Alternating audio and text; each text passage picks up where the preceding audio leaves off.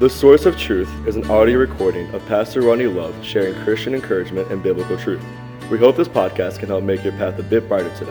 Psalms 119:105 says, "Thy word is a lamp unto my feet and a light unto my path."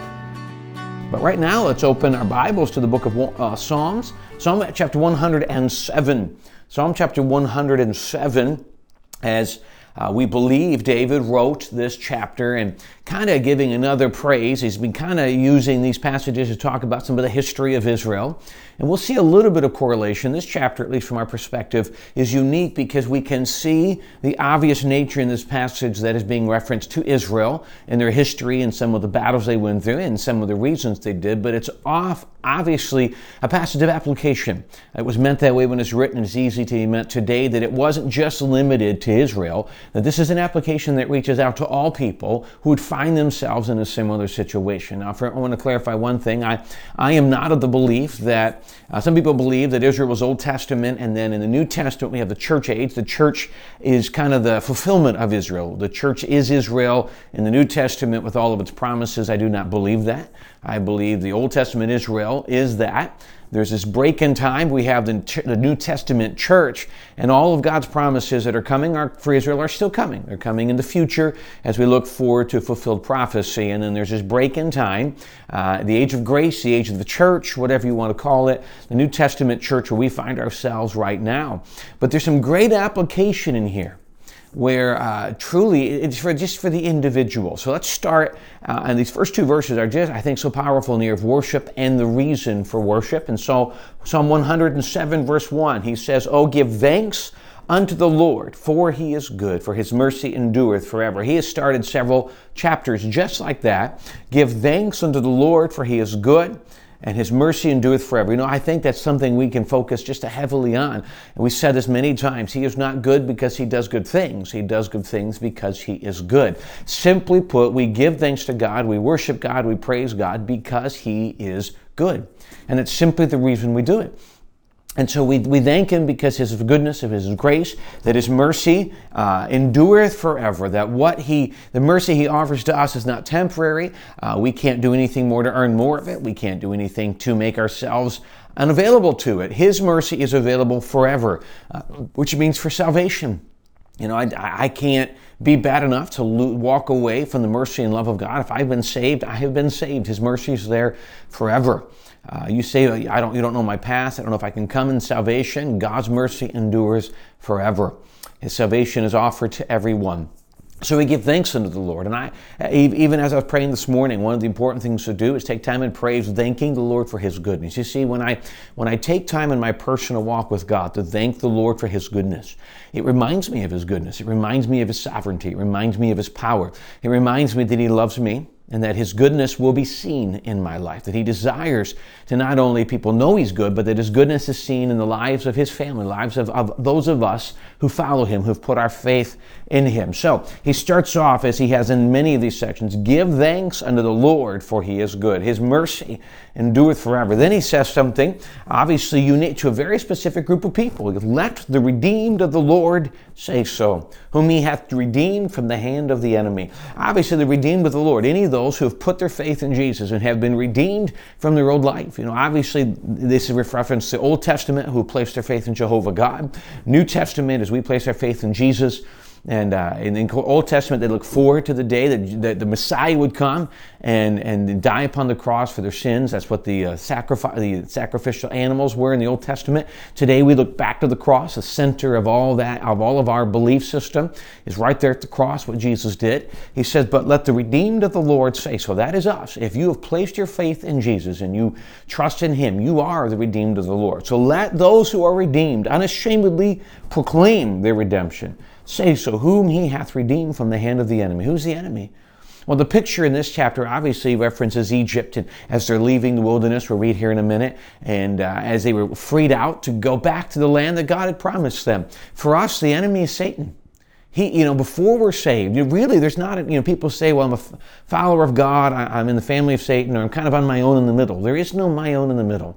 I'm either a family of Satan on the way to hell, which is the way I'm born, or I am in the family of God on the way to heaven, which comes through redemption, comes through salvation. So that question I would have is, where are you on those? Are you part of the redeemed, where you've recognized your need as a sinner, you've recognized Jesus as the Messiah, as the Savior, and you've called upon Him, repented of your sin, and asked Him to save you? Have you done that? It's free. It's something that God offers to everybody. It's not something you can earn, He says in Titus, not by works which we have done, but according to His mercy, He saved us. That is redemption. Redemption is Him offering us something we cannot earn. Grace, redemption through Jesus Christ and the blood He shed upon the cross. So He says, let all of us, those who have been redeemed, say so, who have been redeemed from the hand of the enemy.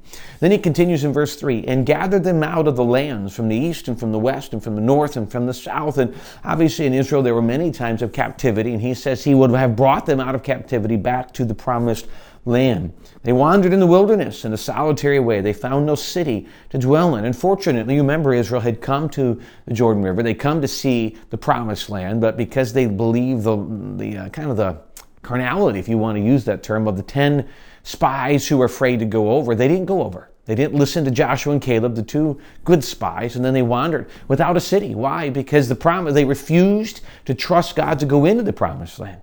And since they refused to trust God to go into the promised land, then that city was no longer available to them. We know that actually only 3 people who had been there would make it through. Actually, 2 of them. Moses wasn't even allowed to go in. So all of the people who were there that day, and the 10 spies said don't, and 2 spies said stay. The only 2 that were able to actually cross over 40 years later were Joshua and Caleb. Everyone else died in the wilderness. They had no city.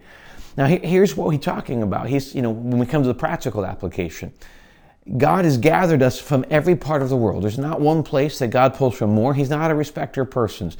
From every place, from every background, from everywhere we come, that's who God would pull us from.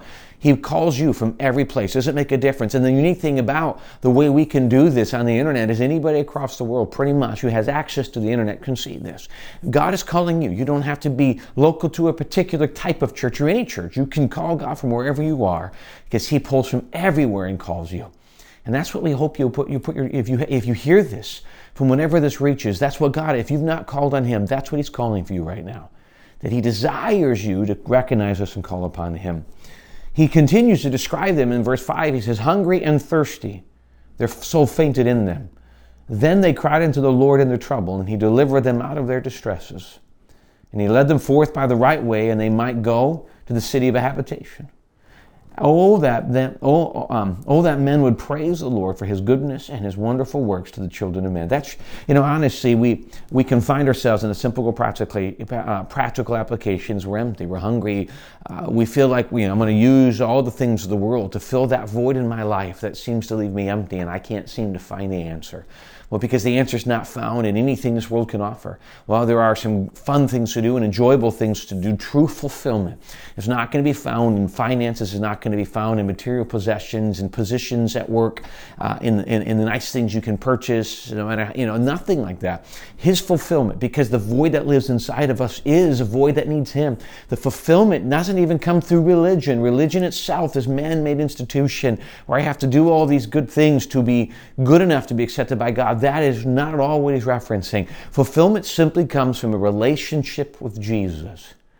And that's what he talks about. We can wander empty. It's not till we recognize our need for God and call out to Him that He will fulfill us. Oh, that men would praise His wondrous works. I want to finish with this idea. Verse 9, for He satisfieth the longing soul and filleth the hungry soul with goodness. Notice He satisfieth the longing soul. He filleth. There's nothing in the world that can do what He claimed we will enjoy in verse 9. It just cannot happen. See, Israel often would reach out to the world and follow the world's religious thinking and all those things. And it was easy for them because easy to find themselves empty because there were just times, often usually generations after God's great work, they wanted to follow the world. They wanted to be like the world. And so because of that, they lost God's great blessing. Many times found themselves in captivity as a result of it because they just refused to follow what God had. In today's day and age, what happens is we follow everything the world tells us is going to bring fulfillment. And then maybe a religious background or something that happened that has hurt us, and we say, I don't know if I want that. And we miss, it's got nothing to do with it. It has everything to do with Jesus. And so we run empty, looking for an answer. And the answer is simply Jesus. He is the one that fills that longing. in that true relationship with Jesus, he fills something that nothing else in this world, including religion, can ever offer and can ever give us. And I would hope today that if somehow, first of all, if you've never called upon Jesus for salvation, that today you would do that. If you got questions on that, you can look us up online at bensalembaptist.org, call us here at the office. I would love the opportunity to talk to you about that. Maybe as a Christian, you say, I'm struggling. And sometimes we do because we've got Jesus and everything's not working the way we want. So we go back to following after the things of the world. Let the redeemed of the Lord say so. Let's come back and just keep our focus on Him and allow Him to be that center. Allow Him to be that strength in the midst of times that don't always make sense. May you find your fulfillment in Him, and may you find your strength in Him. And the Word of God is the place to find Him. And so I commend you to be here in a place like this where we look into the Word of God. I tell you, I hope this is an encouragement. I hope it inspires you. If you got questions, we'd love to talk to you about it. Hope you'll keep seeking. I truly believe that those who seek Jesus will find Him. I really believe that. And if you keep seeking, the truth will be there. And Jesus will open your eyes to the truth. And the truth is not, again, a religion or church. The truth is in Jesus. And then once we find Jesus, then we understand the need of church and all that comes with it.